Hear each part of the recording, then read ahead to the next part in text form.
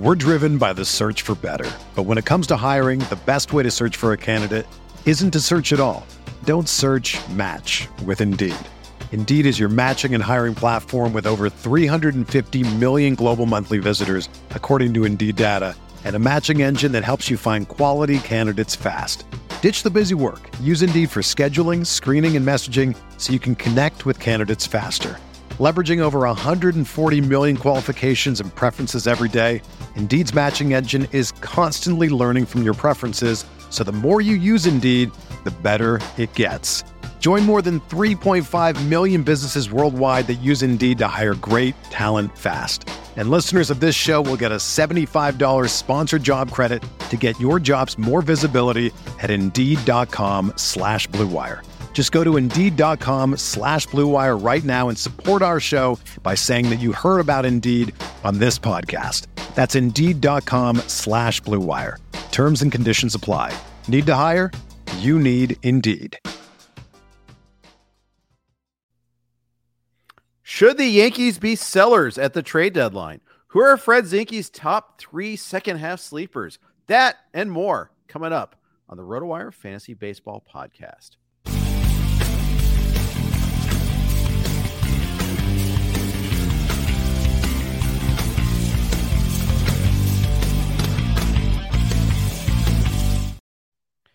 Hey, everybody. Welcome to the RotoWire Fantasy Baseball Podcast. Jeff Erickson here with Fred Zinkie, and we have a lot to cover today.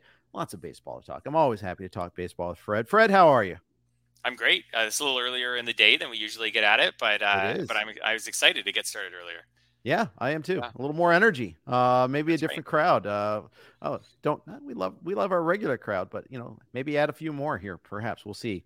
Let's jump right into it here. The New York Yankees lost last night on a walk-off hit against Michael Stefanik. They are now 50-45, which is not bad, but they're 9 games out in the AL East. That's last place in the AL East. Tough division. They are also 2.5 games out in the wild card. Too early to write them off, but this is a team that's struggling right now. They're a little old and slow, and Aaron Judge's return is nowhere in sight. Yeah, absolutely. It's a bit of a bleak roster when you look at it right now without Judge, and even putting Judge in it, obviously helps a ton. But yeah, when you just I just happen to have their Fangraphs depth chart right here and has the ages beside them, Stanton 33, Rizzo 33, LeMahieu 35. Let's see here. We go a little further down the list. Both catchers are over 30.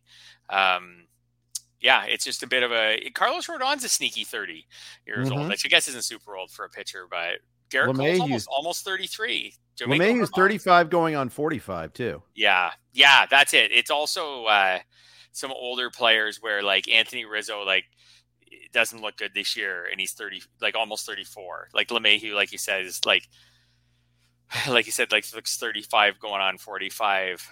Giancarlo Stanton is almost 34 with a long list of injuries. Yeah, it's a bit of a Josh Donaldson. I mentioned it in our notes. Has Josh Donaldson played his last major league game? He's probably played his last game as a Yankee. He's not sure if he's going to get back this year. I don't see any reason why a team would bring Josh Donaldson in as a free agent. Yeah. Tell me, do you know when Anthony Rizzo hit his last home run?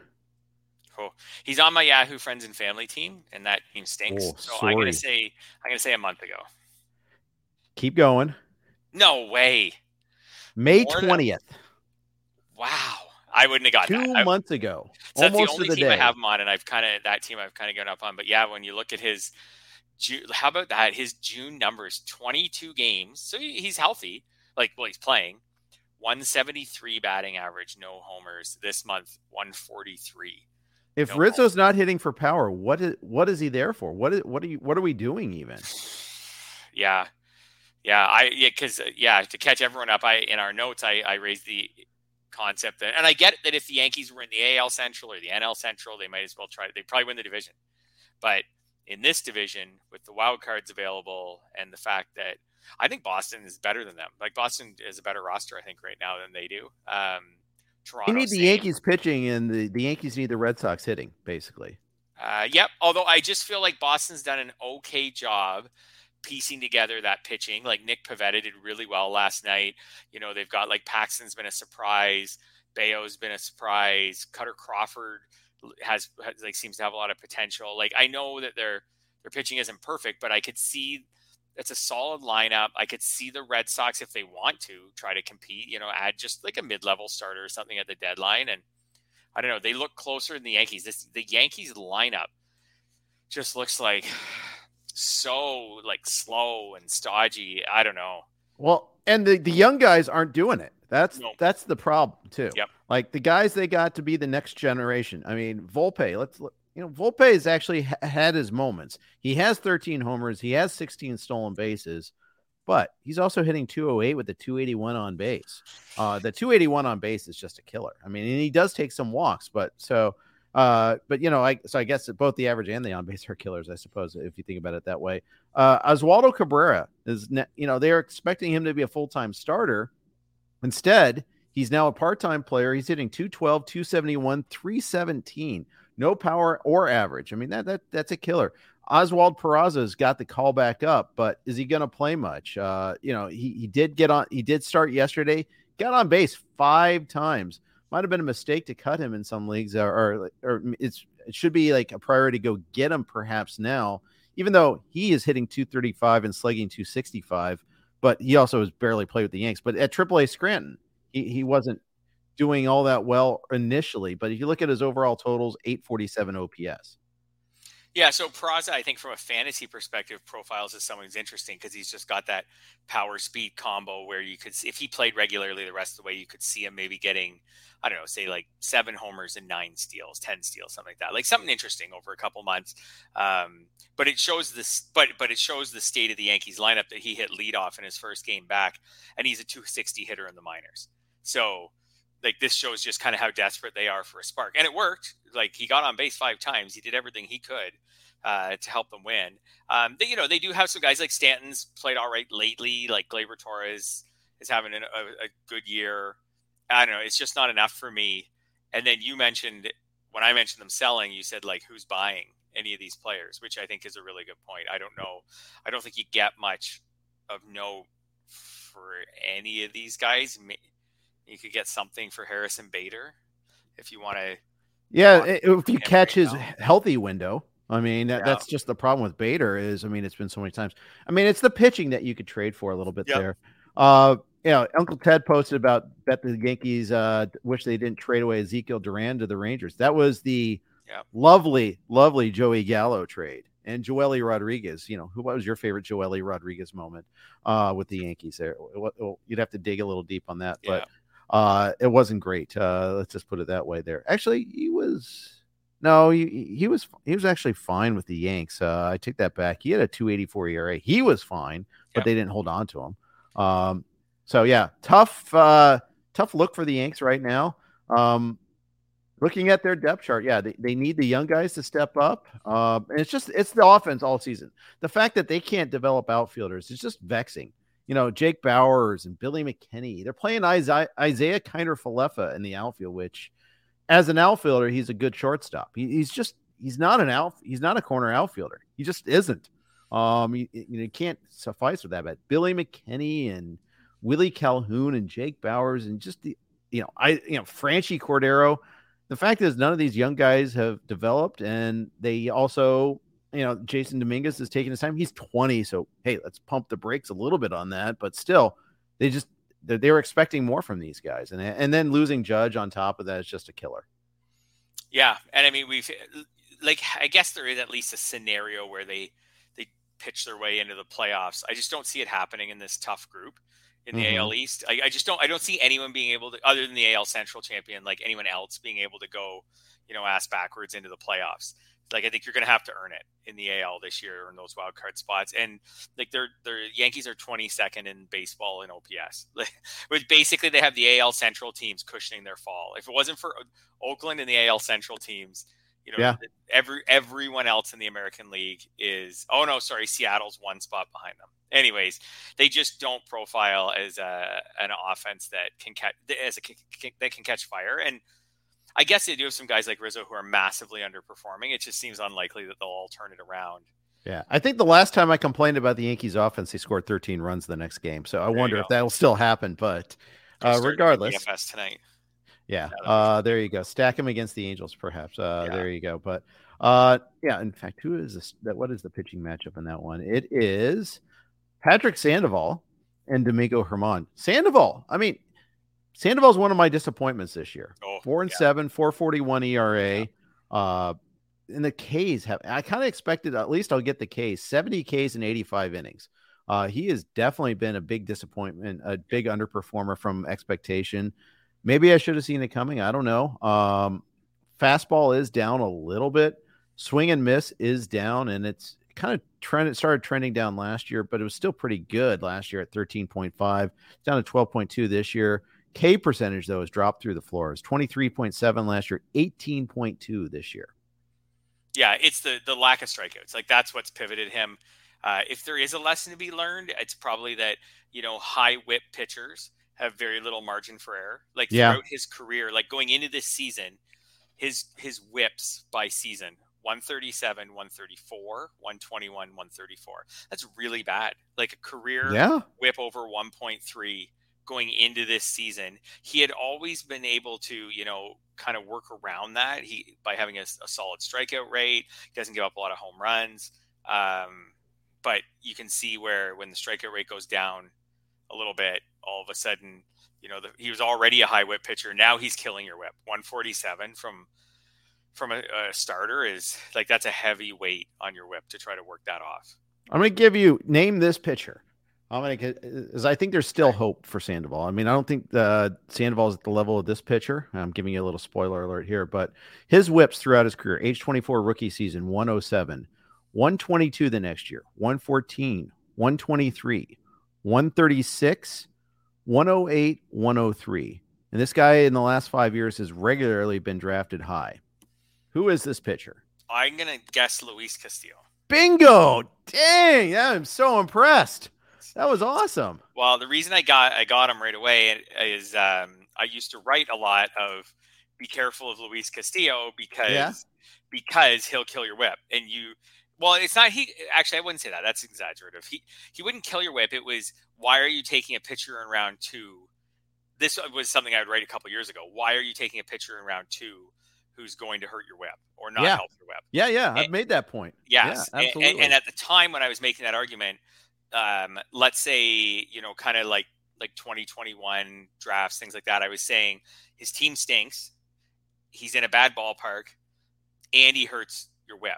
Like, what are we chasing here in like round 2 or 3 with Luis Castillo? Now, I have some Luis Castillo this year. To me, it was a very different picture of Luis Castillo. Once he started showing some signs he could bring his whip down the last couple of years, and he got out of Cincinnati. Yeah. Ironically, now Cincinnati's got a better record than Seattle, which is funny. But then again, they play in the NL Central, which is not a good division to say the least. It's kind of funny how that it can sometimes correct. But I used to make that point all the time that I wouldn't be on Castillo either. There. No. Meanwhile, go ahead. Sorry, I was just to put a bow on Castillo. I was going to say one of my theories has always been with your early round pitchers to look for whip and strikeout rate. Like if the whips looks helpful, like because ERA is going to move around, right? You're going to have inherited runners and all these other things, but so ERA is going to go up and down, which we've seen with Castillo. And you go back and look at Sandoval's page, same thing. But if you can get a pitcher, if you're taking a pitcher in the early rounds, you should believe that the strikeout rate is going to be excellent and the whip is going to be excellent. And then cross your fingers on the wins, cross your fingers on the ERA. So Castillo for me just didn't check one of the two boxes. And I think in the early rounds for a pitcher, you got to be able to check both boxes. Where Sandoval was going, you can just check one box and you can maybe cross your fingers on the other one. Yeah, I think you're probably right about that. Yeah. Tying this all back to the Yankees. So trying to find who they could trade if they do trade away. And, I think it might be hard to sell that. Hard to get the Yankees to do that. But I mean, I think they kind of need to. But then again, like we said, I think short of trading. I mean, who's trading for Luis Severino right now? one. Maybe our Reds. No one's giving like max value for him. Right. You're not going to get a stud. You're not going to get a stud prospect for him. That's the real problem for the Yankees. Gleyber Torres would have some currency. That's someone who they should really trade and just play Peraza on a regular basis. Torres has some value. He's not 35. He's 26. He's still got time to be a solid productive player. He is productive. A 750 OPS. It's not a star. I think 2019 Happy Fun Ball year, we all got super excited about him and all that. And then he's now gone 4 straight years with being below 800 OPS. But as a rookie, he was 820. Year 2, Happy Fun Ball, 872. I think what we're looking at right now is his level. That plays, but not maybe as much as one would think. Yeah, exactly. I'm looking at other Yankees that you could maybe trade. Could you trade Domingo Germán? I don't know what you get for him, but he's got 2 more years after this one before free agency. Like that could be appealing to some teams that just want to add a starter without a massive... I think there's some squeamishness in trading for Germán. I agree. That's what I think too. I agree. There's just been so many cheating related things with him. And I wasn't thinking cheating. I was thinking about the domestic violence too. Oh, I was thinking. You're right.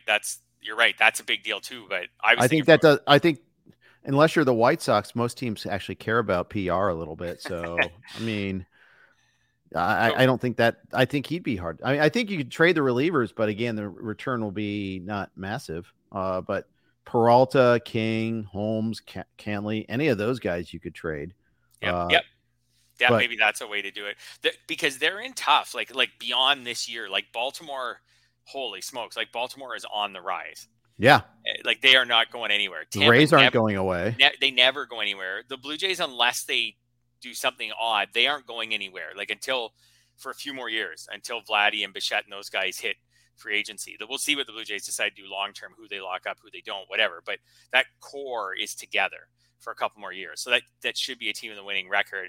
And Boston, I don't know if Boston's fully turned the corner yet, but I don't think Boston's going way down or anything anytime soon. And they could go up a bit. So I think New York's in a tough spot. And I know Yankees fans don't want to hear that. And someone tweeted at me, I tweeted out an article over the All-Star break that they were going to miss the playoffs. And someone said something to me like, the Yankees have a permanent ticket or something like that, punch for the playoffs every year in April. Don't you know that? Something like that. Like some Yankees fan was just like, we're the Yankees. We don't want to hear, I don't want to hear it. But hey, maybe they'll rally and make it. But if you took this roster and put them in any other set of jerseys and put them in exactly where they are in the standings, you would say, I think you would conclude that there's no way they're highly unlikely to make the playoffs. Are the AL East standings in inverse order of payroll right now? Rays, Orioles, Jays, Red Sox, Yankees? Or do the Jays outpace the Red Sox? Yeah, the Jays might be paying I haven't looked, but they might be paying more than the Red Sox this year. And Rays versus Orioles is close too. It would be, yeah. Yeah, but it's kind of funny. It's also the AL East standings perfectly mirror the run differential. Rays, although not perfectly mirror because the Rays are 100 runs better than the Orioles in terms of run differential. Only one game in the standings, but 151, 51, 44, 39, 16. I mean, that's the thing is all are in the positive. I mean, the worst team in the division still 5 games over 500. Keep that in mind. I mean, that's pretty wild to say the least. If you look at in the division, we know the Jays have been wrecked by their own division. They're 7-20. If they hadn't played in any other division, I mean, we'd be talking about them as an elite team. But they're 7-20 against the East. The Yankees are 13-17 against the East. So they've struggled in division. They've already played 30 of their divisional games, so there is that. They still have 20. It still means they have 22 left, but they've played more divisional games than anybody else in the AL East right now. Yeah, they would need probably 2 teams to just fully collapse out of either 2 in their division or Houston or Texas. And by the way, speaking of the AL East, it's fascinating that the Rays have almost coughed up that division lead. I know. The Orioles are now 1 game behind them. Even the Jays at 5.5, like 5.5, you don't catch the Rays in a week or 2, but the Jays and the Jays haven't played phenomenal baseball or anything. They're not bad in their last 10, but overall. But the Rays, which kind of shows the Rays have come back to the pack here, 5.5 for the Jays. They probably won't catch the Rays, but that's not bad for the middle of July. You could have that whittled down, by August 1st, maybe for sure. 3 games, something like that. Yeah, the Rays have really, really come back down to earth, which I think people expected. Yeah, big week for the Rays too. They lost yesterday at Texas, 2 more there, and then 4 home games against the O's. They could be in second. They could lose the division lead this week. Yeah, they could. And then they get 2 games against the Marlins at home next week, and then 3 more games at Houston, and then at the Yankees after that. So the schedule is legit for the Rays coming up right now. Yeah, and if Baltimore passes them, like I look at Baltimore's roster and it's exciting and it's young, but I look at that pitching staff and I'm just like, really? Like that's going to be the pitching staff of the number 1 seed in the American League? Well, yeah, Rays do need starters, as Ted mentions. Yes, they do. Rays need starters, but Baltimore also probably needs starters if they're actually thinking. Both of these teams, and in the playoffs too. I mean, which of these are like? I mean, at least the Rays have McClanahan. Yes. Is it Tyler Wells? Is he the O's ace, or is it Kyle Bradish? Yeah, Kyle Bradish. Yeah. Well, and there's another possibility later on. We should talk about that, and that's Grayson Rodriguez, who made his return yesterday against the Dodgers. Overall line's not great, but I was reading I watched the start. I was reading Nick Pollock from Pitcher List afterward talking about him, talking about Grayson Rodriguez. He hit 101, and he was throwing harder than before. His stuff looked better. It's just the Dodgers lay off of stuff better. He wasn't getting a lot of swings and misses on his fastball. Against other teams, that'll still play, but unfortunately, Grayson gets the Rays in his next start. Yeah, so the jury may have to stay out for a little while longer on Grayson Rodriguez and whether he's, really I think he's been picked up in every competitive league. Oh yeah. But I think the jury may have to be out. His next start after the at Rays is a home to Yankees. So after we just pooped all over the Yankees for all that time, I guess we better at least say that that's a pretty positive, good park to pitch in and the Yankees lineup. So maybe by then, and I mean, against the Rays, like we did say, the Rays are floundering a bit and that lineup's not full of all-stars. So he should be able to have a respectable showing in that start, even if he doesn't dominate. But yeah, I think bringing him back was the right idea. He was doing really well in AAA overall. Cole Irvin's not part of the solution. It's nice that he gave them some respectable starts while they were trying to fill in that spot. But I think it's time. You know what? I think they need to figure out what they have in Rodriguez before the trade deadline. Yep, I agree. I think that's what a lot of teams are gauging.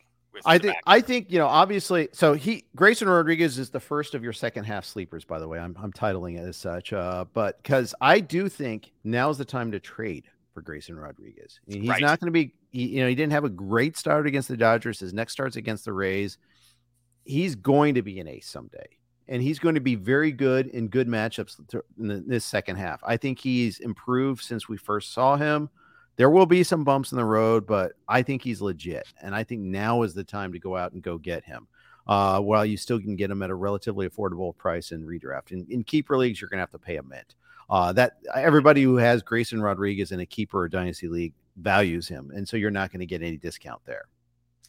Yeah. I mean, you raise a good point. If you wanted to kind of like gamble on this one a bit, wait till he faces the Rays. Hope that the Rays, which overall this season has been a very good lineup, hope that the Rays knock him around at least a little bit, and then put your trade offer in on Sunday for him, right? Let him face the Rays. Maybe he does another 5 innings, 4 runs, and now you've got, for whoever picked him up on the weekend or whoever's had him, benched, waiting. Maybe they get two bad starts, and then you swoop in and are like, whatever. I'll give this kid a shot. I'll give you something for him, and maybe you can pick him up on the cheap before he has that start against the Yankees. Yeah. I like it there. Yeah, just trying to play the trade market a little bit like the stock market, and maybe you gamble, you don't make the offer for him now, you wait till the weekend. Yeah, I think that's smart. Yeah. That's the route I'd go. I mean, the O's they do need another starting pitcher, right? They have to go get one at the trade deadline, and I think although everybody needs one. Yep. We can't all get Lucas Giolito and Lance Lynn.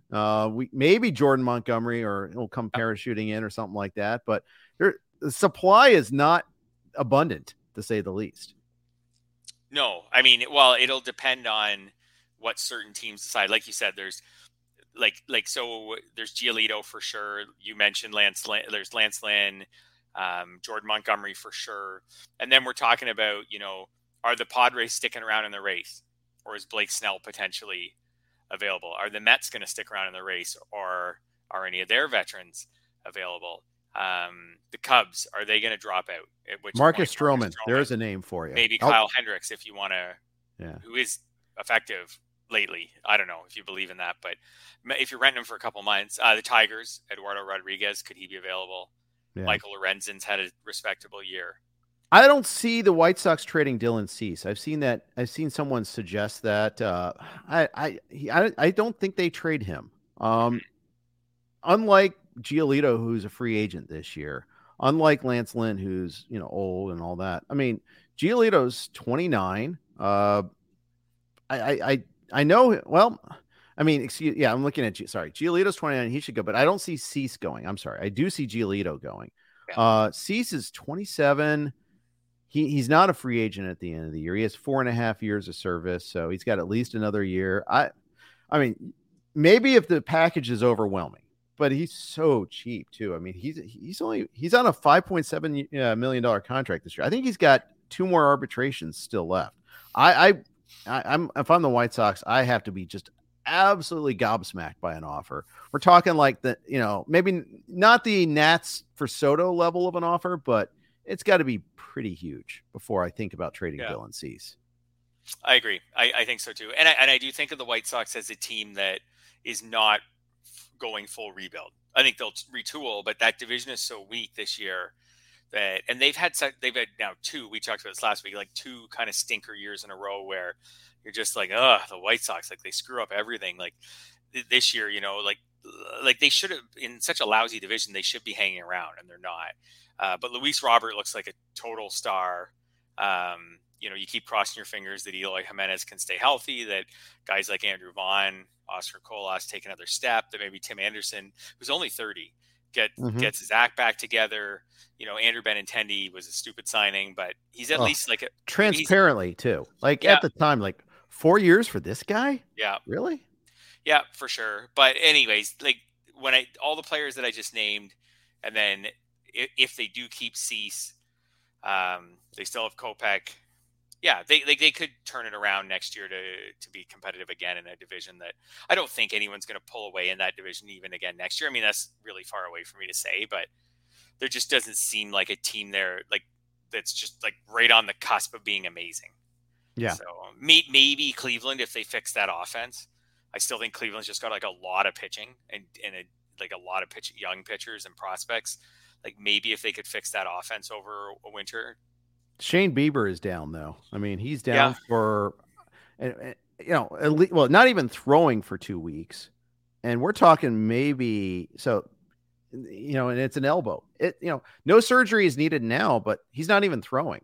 What if they do the exam 2.5 weeks from now and they find, now we found it. I feel like that scenario is present. Yep. Oh yeah, absolutely. And that would, I don't know if that would pack it in for them. They've just, I don't know. At first I was going to say losing Bieber, I don't know how much that really hurts them, but I think it's just piled up now. Quantrill's out. Tristan McKenzie's still out. Not Quantrill. No. Oh, sorry. Cal Quantrill's out. Yeah. Well, I mean, McKenzie was a bad one too. Yep.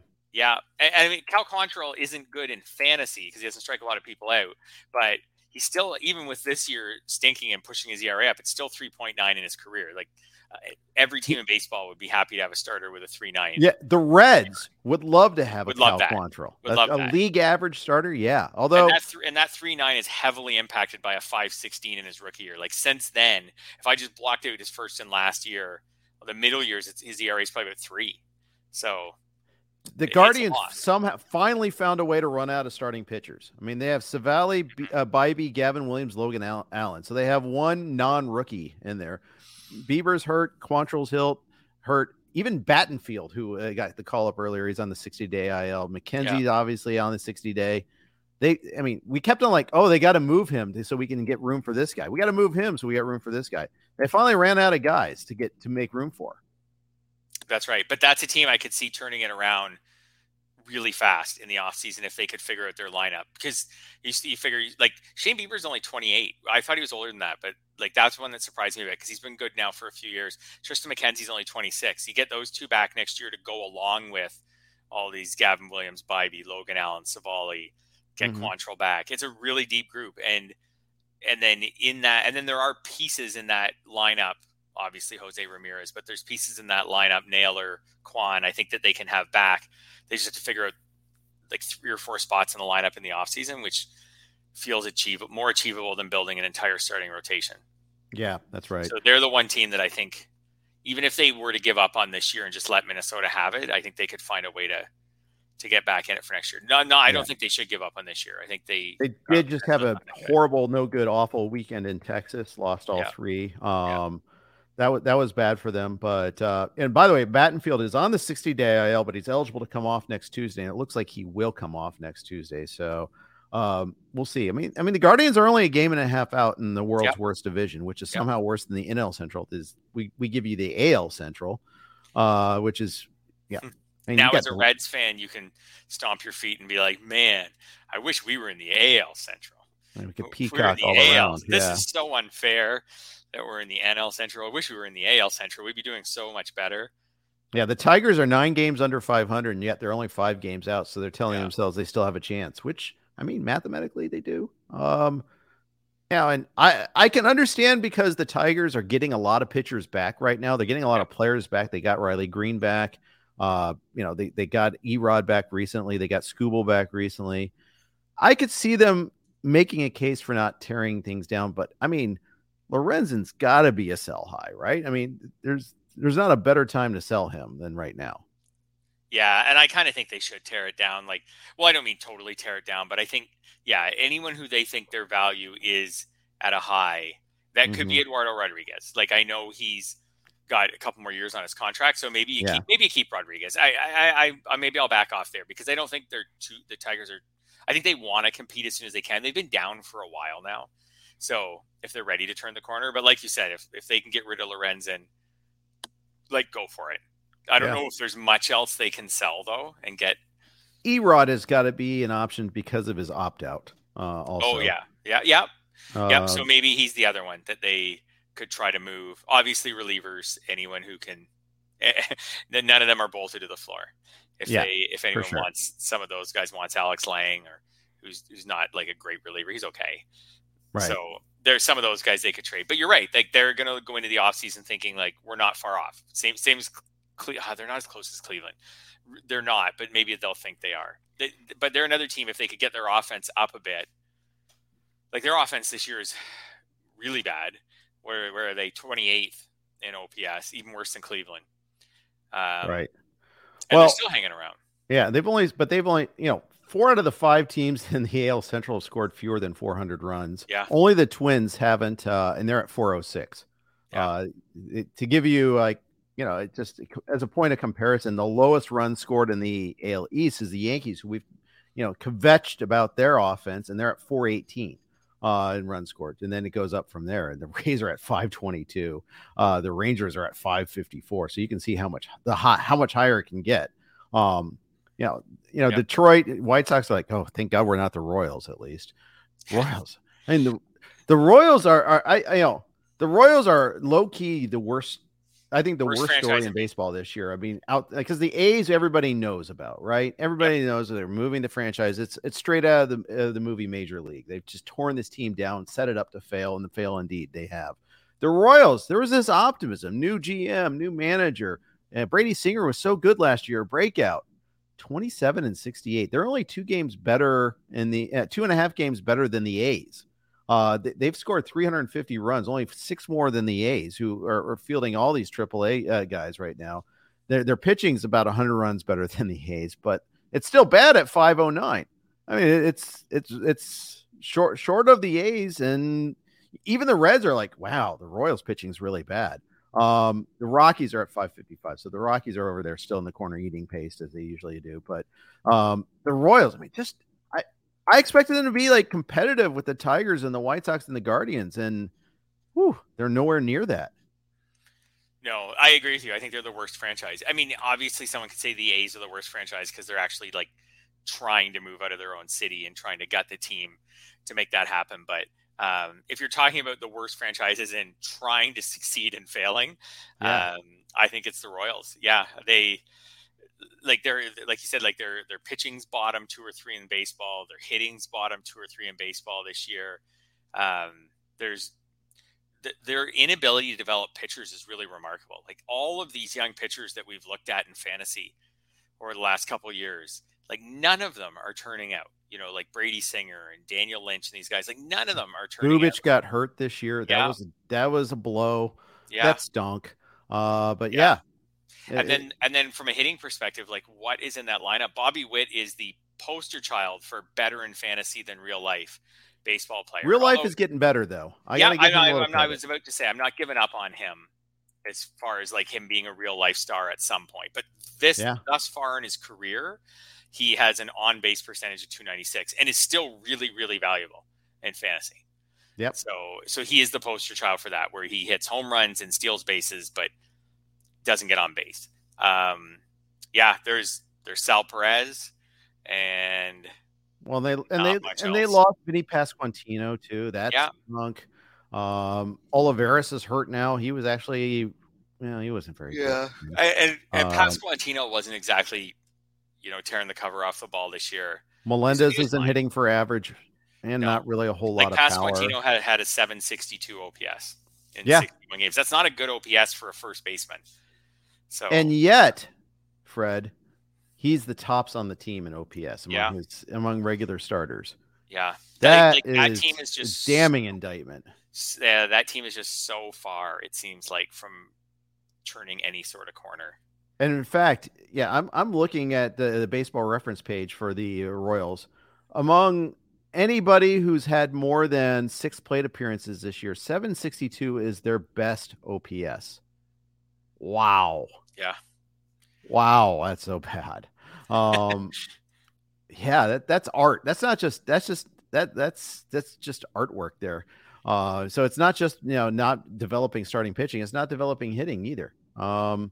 If Perez is hurt right now, Sal Perez is hurt, but with the bad hammy. Day to day right now, yeah. Day to day, but man, they should trade him when he's healthy. They absolutely is he someone that they could move off of? I don't know what the market will be for Sal Perez, but he's got to play a couple games before getting dealt, unless it's just like one of those nudge, nudge, wink, wink. We're holding him out so he doesn't aggravate it sort of things. But I mean, I don't want to get sold a bill of goods either. I think I want to see a guy play a couple of games, let my scouts see him play a couple of games before I trade for him.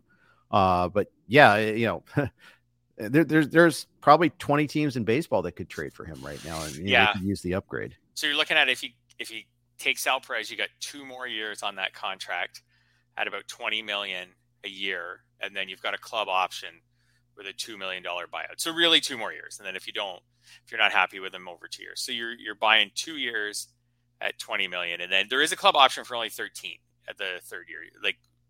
But I'd say that's like a 50-50 for a catcher. Could you imagine him in Great American Ballpark? That could be they don't have any room for him in their. Well, they would have to trade Stevenson or something like that. It would have to be like, okay, you get our younger guy. We're going to go for, the upgrade. I don't know if the Reds do it, to be honest. But I mean, the Reds have all the room in the world financially to trade for anybody. Votto comes off the books this year. So, I think Ken Griffey Jr. might be the 3rd highest salary on the team right now. And I'm not joking. It's kind of like the Bobby Bowe contract. It's just last and last. But I mean, they have nothing on the books going forward. I mean, they have all the room to pick up a contract. They're 2 or 3 or 4 if they want to. Yeah, but I can't see them picking up a contract of a position player. Can you? I guess if there was one, it could be a catcher. But I mean, they stick with Stevenson. And why not just steer into your strength? I don't know. Yeah, just have this like impenetrable lineup. I know they do need it, but no, in all seriousness, I mean, obviously they need to trade for some pitching. I got to say the starting pitching has been better lately. Brandon Williamson was fine yesterday. Graham Ashcraft has been better since coming back off the IL. Now, do I degree of confidence in that lasting? Not so great. Ben Lively left with an injury last time out. Luke Weaver still got to have his first turn from the All-Star break, and always bet the first inning over against him. Yeah. If such a thing exists. But man, I could see Sal Perez in that ballpark would be fun. I'm just trying to think of other right-handed ballparks that would be good. Fenway would be great for him. But they already have a catcher who's they're pretty happy with right now. Yeah. Jumping back to the Reds for a minute, they could be in an interesting position where like Matt McLean I feel like is already showing he belongs in the majors, India, De La Cruz. So without me having memorized their prospect list, like they kind of know that their infield positions are locked up. Kind of. They got to figure it all out. They got more on the way. That's what I was going to say is the guys who are the more on the way, they could make available. Yeah. Or, because they already know Jonathan India is a really good player. Well, first base is the last thing to decide and that's why Encarnacion Strand is up now. Yep. And that's why like Steer sat out yesterday. He's been slumping too, but they got to figure out, okay, Encarnacion Strand, do we package him in a deal for a starter or is he our long-term first baseman? He gets the call. You'd love to see him play in that ballpark. He's been raking the last year and a half, almost two full years. I mean, they really got to figure out if he's a full-time guy, but he's our number 2 guy, by the way, as far as like second half guys to go get, because he's going to play whether he gets traded or stays with the Reds. He's going to play on a regular basis. His bat plays. Yeah. I think the same thing. I could see the Reds. I don't know. I feel like this year's found money for the Reds. I could see them just doing something really small, like trading for Kyle Hendricks type trade. And then just I agree. If we make it, we make it. If we don't, we don't, but we're not giving away any collateral right now. I've prepared myself to be underwhelmed. And trade and then, like I said, like maybe in the off season, they part with like a decent infield prospect who now is blocked and get a pitcher who they all have under control for a few years, something like that. So, I could see them saying like, we didn't even think this was possible and we don't think we're ready to go deep in the playoffs. So that being said, like, I guess why couldn't they? If they this past weekend was kind of a little bit of cold water on them getting swept by the Brewers. I mean, their chief rival. Really, really bad weekend. Yeah, he did. The Brewers, I mean, Corbin Burns looks back. Freddie Peralta looked good on Saturday. But the fact here's your tell that they are slumping. They got 3 runs at home off of Adrian Hauser, who went like 5 innings without striking anybody out. It was funny. David Bell got kicked out in the second inning of that game. Home plate umpire, I forget his name, had a really wide strike zone. Both teams were bitching in the first 2 innings. Bell gets kicked out and Hauser goes 5 innings without a strikeout. And yet the Reds only scored 3 runs. And they had multiple scoring situations where they couldn't get that insurance run over. Sure enough, the Brewers rallied late, won 4-3 because the Reds bullpen is awful, no good, terrible. Lively, and they did their best to hang on. Lively left after 4 innings in that game. We'll see if he needs another trip to IL. I mean, that could really kind of spur them into doing something. But yeah, I think they are 3 or 4 pitchers away, and I don't think they go out and get either the high end types or the number of pitchers they need. I think the Brewers win this division. Yeah. Speaking of Adrian Hauser, you said it wasn't going well and they only got 3 runs off Adrian Hauser. Without looking it up, guess Adrian Hauser's career ERA. And almost all of his career appearances have been as a starter. 3.95. There you go. 3.95. Exactly right. Damn. I just was going with the Cal Quantrill number there. Why did I even challenge you? But there's another guy. He is very. That was a total wild ass guess too. It was only because of the Cal Quantrill comment you made earlier. Yeah. He is very Cal Quantrill like in that he's not good for fantasy because the strikeout rate's really low and the whip is really high. So he's not good. I'm not telling anyone listening to this to pick up Adrian Hauser. But from a Major League Baseball perspective, this is a guy who can give you 5 innings to start and have an ERA of 4 at the end of the year. Which means Judge Smales told us the world needs ditch diggers too.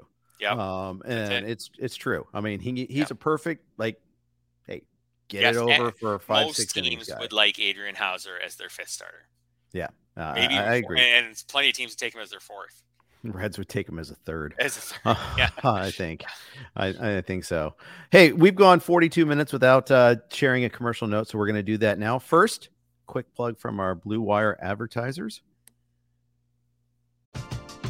We're driven by the search for better, but when it comes to hiring, the best way to search for a candidate isn't to search at all.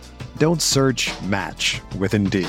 Indeed is your matching and hiring platform with over 350 million global monthly visitors, according to Indeed data, and a matching engine that helps you find quality candidates fast. Ditch the busy work. Use Indeed for scheduling, screening, and messaging so you can connect with candidates faster. Leveraging over 140 million qualifications and preferences every day, Indeed's matching engine is constantly learning from your preferences, so the more you use Indeed, the better it gets. Join more than 3.5 million businesses worldwide that use Indeed to hire great talent fast. And listeners of this show will get a $75 sponsored job credit to get your jobs more visibility at Indeed.com/Blue Wire. Just go to Indeed.com/Blue Wire right now and support our show by saying that you heard about Indeed on this podcast. That's Indeed.com/Blue Wire. Terms and conditions apply. Need to hire? You need Indeed. The best way to learn a language? Immersion. Living where the language is spoken and using it every day. But if that's not in the cards this year, you can still learn a language the second best way, and that's with Babbel. Be a better you in 2024 with Babbel, the science-backed language learning app that actually works. Don't pay hundreds of dollars for private tutors or waste hours on apps that don't really help you speak the language. Babbel's quick 10-minute lessons are handcrafted by over 200 language experts and help you start speaking a new language in as little as 3 weeks. Babbel's designed by real people for real conversations, and their tips and tools are approachable, accessible, rooted in real-life situations, and delivered with conversation-based teaching, so you're ready to practice what you've learned in the real world. Here's a special limited-time deal for our listeners. Right now, get up to 60% off your Babbel subscription at Babbel.com/Blue Wire. That's 60% off at Babbel.com/Blue Wire, spelled BABBEL.com/Blue Wire. Rules and restrictions apply. Another day is here, and you're ready for it. What to wear? Check. Breakfast, lunch, and dinner? Check. Planning for what's next and how to save for it? That's where Bank of America can help. For your financial to-dos, Bank of America has experts ready to help get you closer to your goals. Get started at one of our local financial centers or 24/7 in our mobile banking app. Find a location near you at bankofamerica.com/talktous. What would you like the power to do? Mobile banking requires downloading the app and is only available for select devices. Message and data rates may apply. Bank of America N.A., member FDIC. Thank you for that. Also, our friends at Home Run Index are one of our sponsors. We thank them for that. We know the weather can impact how far a ball can fly, but we never know what all that heat and humidity or cold air is really doing to the ball. The Home Run Forecast Index gives us an easy way to determine how good or bad the air is for ball flight. The index is calculated by measuring stadium-specific weather conditions and is displayed on a scale of 1 to 10, 1 being the most unfavorable for good ball flight and 10 indicating the most favorable air. There's a strong correlation between the index and the number of runs scored per game and the number of home runs hit. Games that have the highest index, 10 for the whole game, average over 10 runs and 2.8 homers over the course of the year. An index is created for each game, so you can see what it will be in any stadium and how the weather's influence might change over the course of the game, as well as the wind direction. Right now, you can get access to the HRF premium site for only $5 a month and see what the index will look like for every hour of every game. Go to homerunforecast.com right now to sign up. Again, that's homerunforecast.com. I'm Jeff Erickson here with Fred Zinkie, and we are just talking all things baseball. We're all over the map today. Endy Rodriguez was one of 2 Pittsburgh Pirates to debut yesterday. I was a little surprised that Henry Davis got the call ahead of him. And Henry Davis isn't even catching. Endy Rodriguez is going to be the primary catcher for the Pirates going forward. Yes, he is. And do you have much fantasy interest in him? I don't know if I really do. I guess I did. I had more last year at the end of last season. This season, his minor league numbers are like really blah, like a 268 average and 6 home runs. It's just, I don't know. Now he's tasked with catching. I think I just way rather have Henry Davis, who I know can at least steal a few bases for me and plays every day because he doesn't have to catch. Yeah. Well, I mean, focus on his hitting more. Yeah. And that's the thing. I'd prefer Davis over Endy right now. But I definitely, that's flip flop from the beginning of the year too. But that said, I mean, sometimes a guy will kind of stagnate at AAA and then kind of pick it up when he gets the call. You know, I think that I think a lot of people thought there was a chance that Endy had a chance to make the team out of spring training.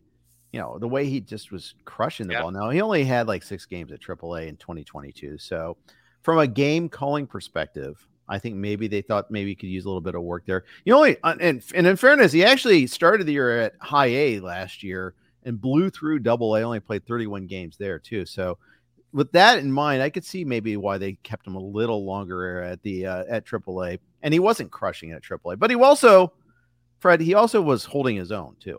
He just wasn't hitting for a lot of power.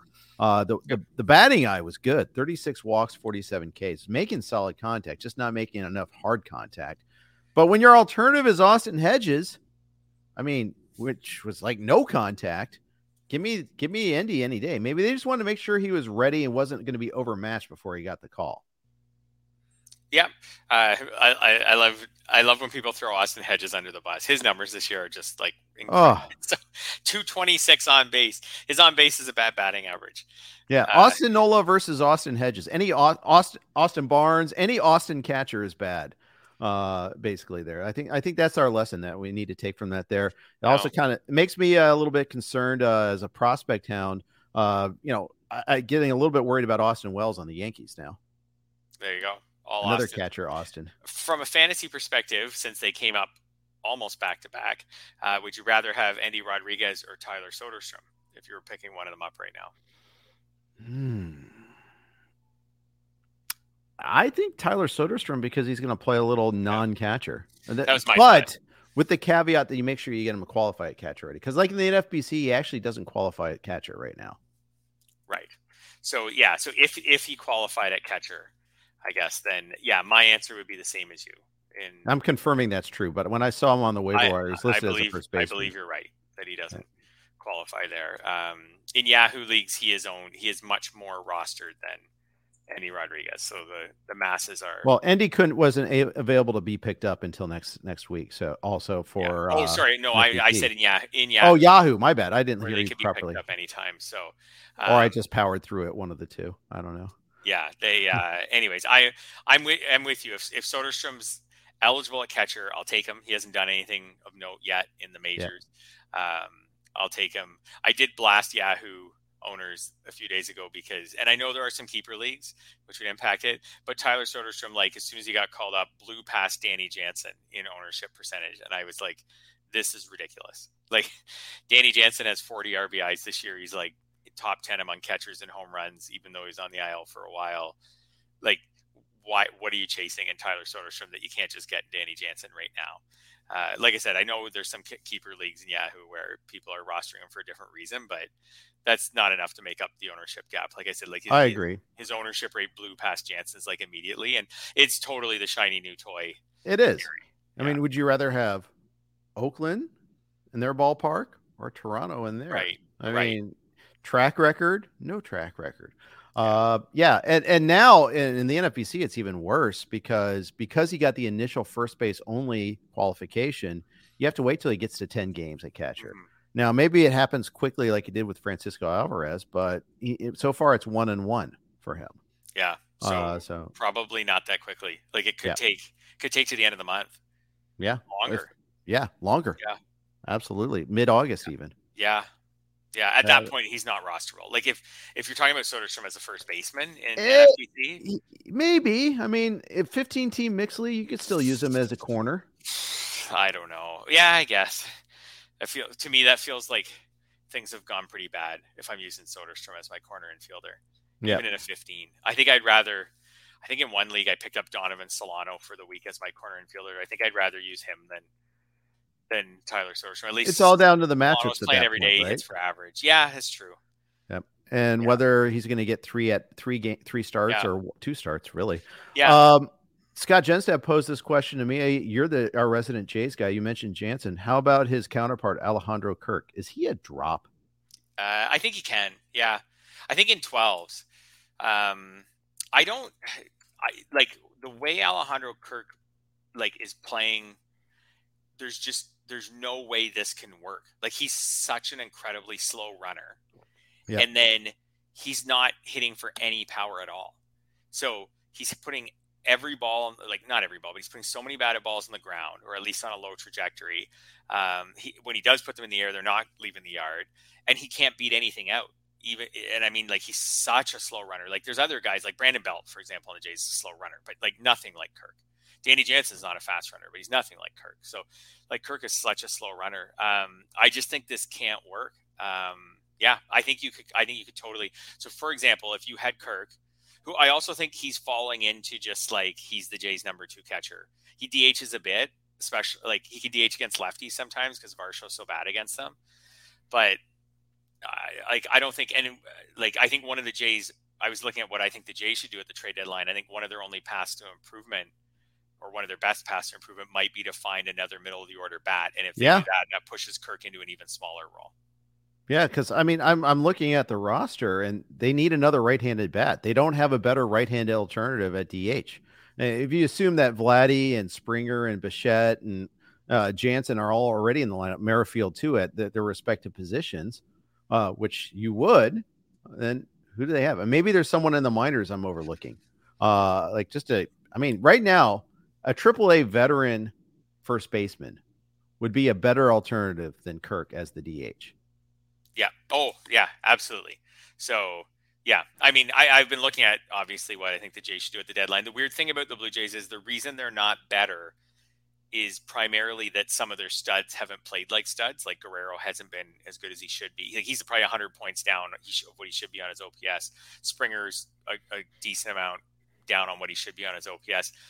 It's like when you look at like who you're going to replace, like they're probably not replacing Varsho. He's a really good defender. They traded a lot for him. Kiermaier's been exactly what you want from a number 9 hitter, center fielder, great defense. Chapman's not getting replaced. Whit Merrifield's been one of their better hitters this year. He's not getting replaced. He's versatile in the field. I tried to trade for Merrifield in the RotoWire staff keeper league, just couldn't get it done. Guy wanted to hold on to him, thinking he's a keeper for next year. Interesting. I think he's a free agent at the end of this season. Yeah. I don't know what the market's going to be for a 35-year-old Whit Merrifield. He'll get a job. Yeah. Like he'll get a contract. I don't know how many keepers you guys can keep, but a lot.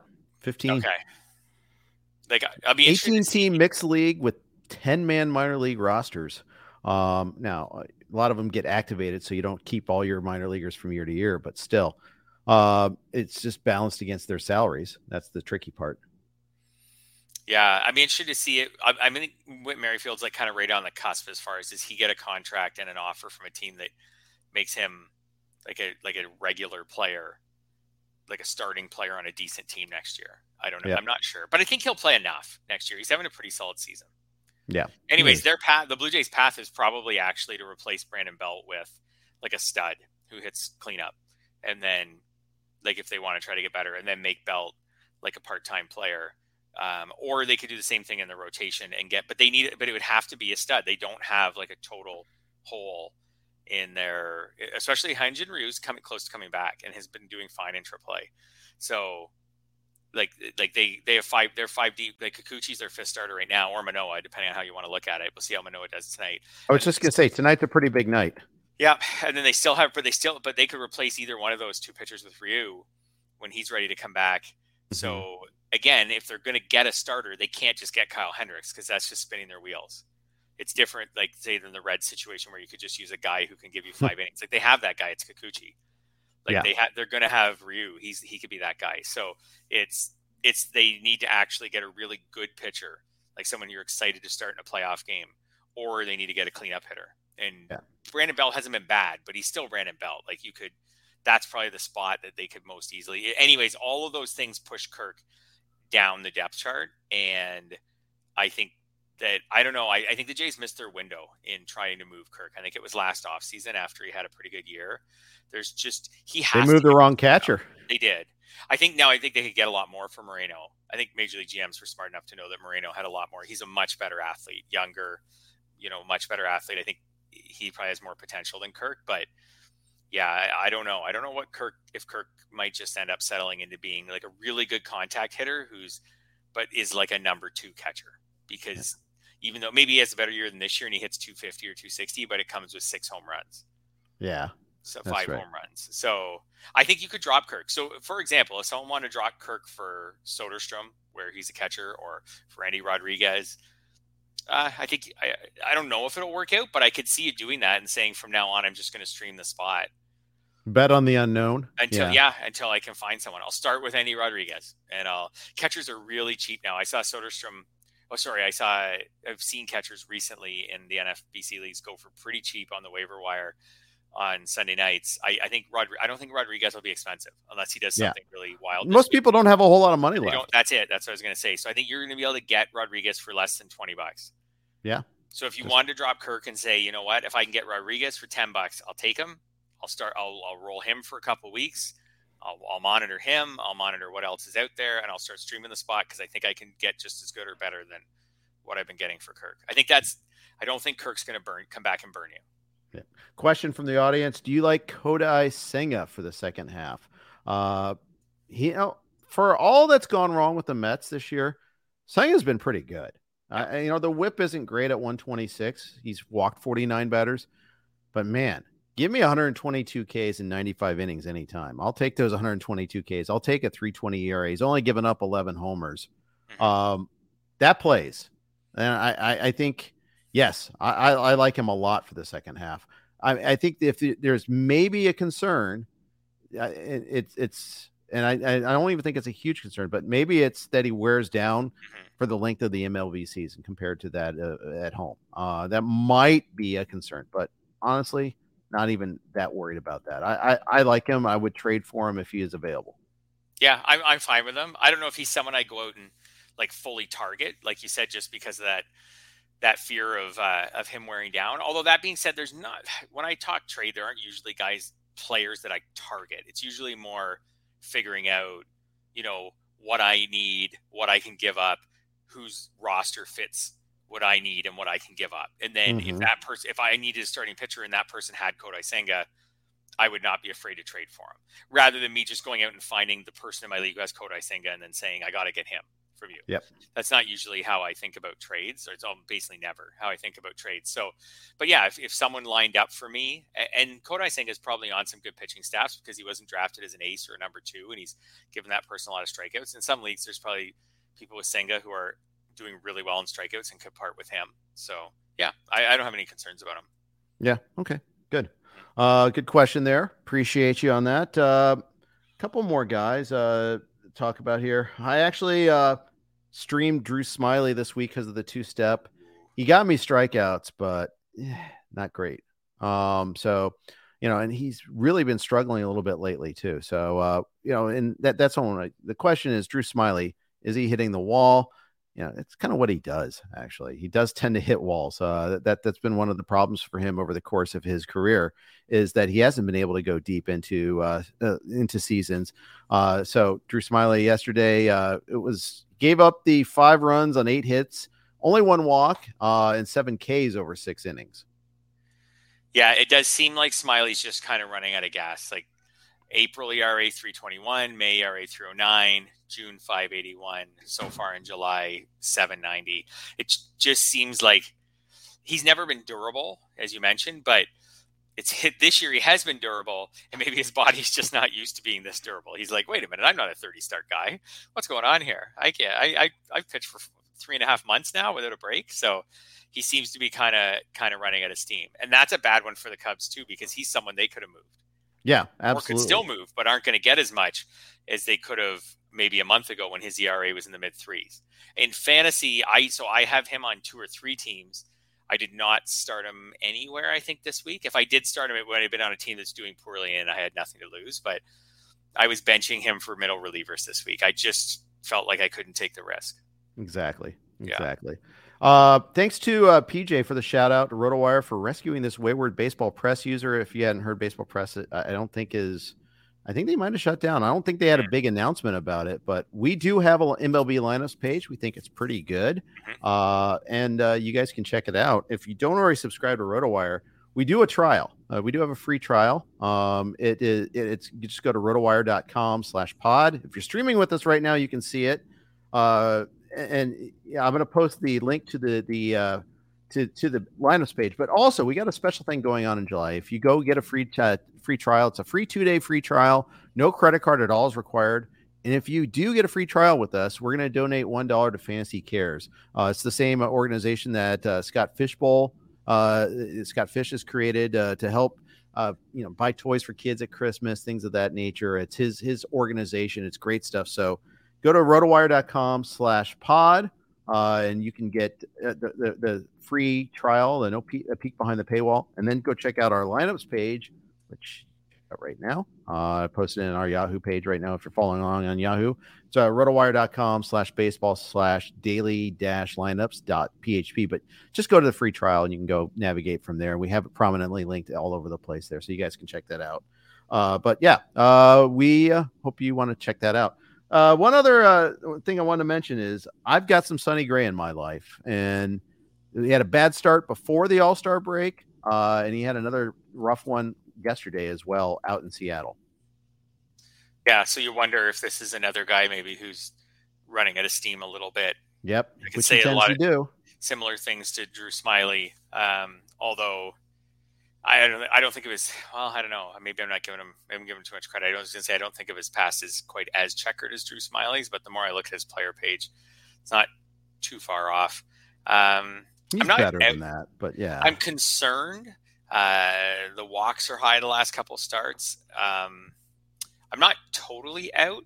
One of the things I noticed when I was doing some schedule watching over the All-Star break, and I've got a trade article coming out on Yahoo tomorrow that touches on this, is that the Twins have a very favorable schedule for pitchers coming up over the next, like, say, 6 weeks to 2 months. They just have a lot of divisional games.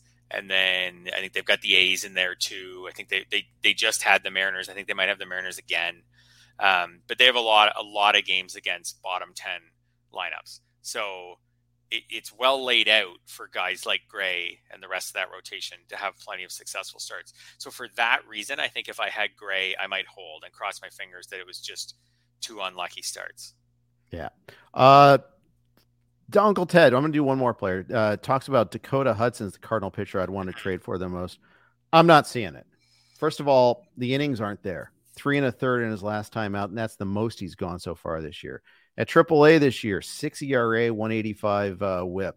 Okay, so fine. Maybe he's working his way back from injury, but still. Last year, full season, 445, 145.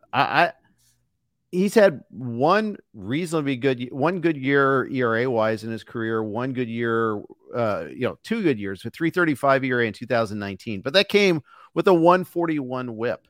He's never been a dominant pitcher, never misses bats. I'm not in on Dakota Hudson.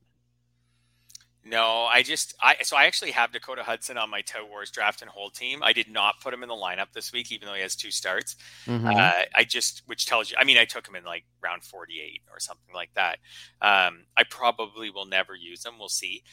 Because the Cardinals are clearing out rotation, like space, like probably Jordan Montgomery at the very least is on the move. I think Hudson maybe could just be in a losing team's rotation down the stretch, which I guess is something in NL only. He gets a ton of ground balls. He doesn't get any strikeouts. So you just cross your fingers. He's had stretches where he's got enough ground balls, right? Like that, like 2019, happy fun ball year. Well, for Dakota Hudson and all his ground balls, he had a 3.35 ERA. Yeah. So he still gave up 22 homers, even with the happy fun ball. But because he gets so many ground balls, he was able to, be one of the pitchers who to some degree survive that. Career ERA 3.56. So I get it where he's coming from, but the strikeout rate is just so bad. I just don't see any fantasy potential there. Like I said, I didn't pick him up. He could get stretched out to the point where he gives the Cardinals 5 innings consistently, 5-6 innings of ground balls and 2 strikeouts. And if you want to, on a losing team, roll the dice that, not enough of those ground balls come in to score and you get your 2 strikeouts and maybe you get a win, go for it. I think I'd rather just play a middle reliever. That actually, Dakota Hudson gives me a nice segue to Quinn Priester, who made his major league debut last night and is I think, and generated some interest. He's got a little bit of Dakota Hudson type look to me, just watching that game. And I'm not getting into like pitch mix and all those things. Lots of ground balls, not a lot of strikeouts. At least that's how his debut went. A lot of ground balls, not a lot of strikeouts, not a high velocity pitcher. His cutter was at 91. His slider was at 85.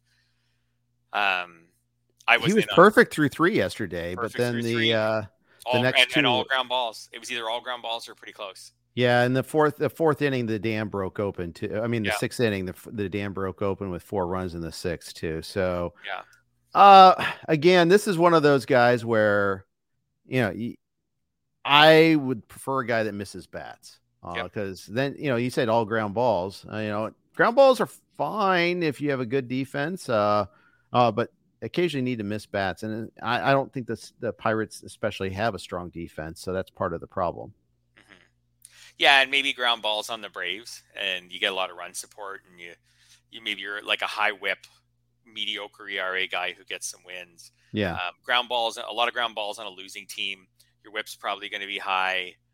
Like unless you're an elite control guy, your whip's probably going to be high, and then who knows on your ERA, and you're probably not going to get a lot of wins. Yeah, so, Priester's got some pedigree. He was a first-round pick in 2019, so he did have an oblique injury last year that slowed him down a little bit. Strikeout rate kind of started to dip as he went higher up in the minors. That does happen a lot. I think this is a building year. I don't think the story is fully written on him, but I also do wonder about his ultimate upside too. Yeah, I think there's a really good sentence about Priester right at the top of his Fangraphs page. It says, "Scouts like Priester, pitch data does not." Yeah, I'm looking at the pitch data saying, like, what's the hype around this guy? But like you said, first round pick, scouts do like him. Yeah, so we'll see. And I get that ground balls are good. Like if he can combine the ground balls with a better strikeout rate, like a decent strikeout rate in the minors or in the majors once he gets some more starts under his belt, then sure. But anyways, his first start was very Dakota Hudson like. Yeah, and you got to remember two things about pitchers that don't miss bats. I mean, one, strikeouts portend future success. I mean, there's a strong correlation. The higher strikeouts you get, more often than not, you got better ratios, better chances of winning. But two, strikeouts are a category for us. It's either in roto leagues or in points leagues. I mean, they matter. So a lack of them or a staff full of pitchers that don't have them is a problem. I mean, look at the Cubs. Is an example of that. They haven't had a lot of pitchers that miss bats. You don't want to have only that try to miss bats to the exclusion of getting outs, but at the same time, you need strikeouts. They're the bread of life. Yep. Yes, absolutely. I think, and that's where I think guys like Dakota Hudson, like they've just proven by now they can't do it. Yeah, they have their moments. And they can look really good for a while, but they're beholden to two different things. One, defense. Two, a little luck, and three, an opposing lineup that can wait him out a little bit or square him up, because there will be days where he gets squared up, and that's the problem. All right, I think we can end it on that note there. Good stuff, everybody. Appreciate everybody jumping in on the chat there. As always, we love having the robust discussion. Big thanks to everybody listening in. Coming up tomorrow, James Anderson going to talk a lot about the first-year player draft, some of the players involved there. And he's got updated prospect rankings coming up soon. Mid-July prospect rankings update coming up really soon on RotoWire. So, again, you want to see that? Check out rotowire.com/pod. Good time to do that.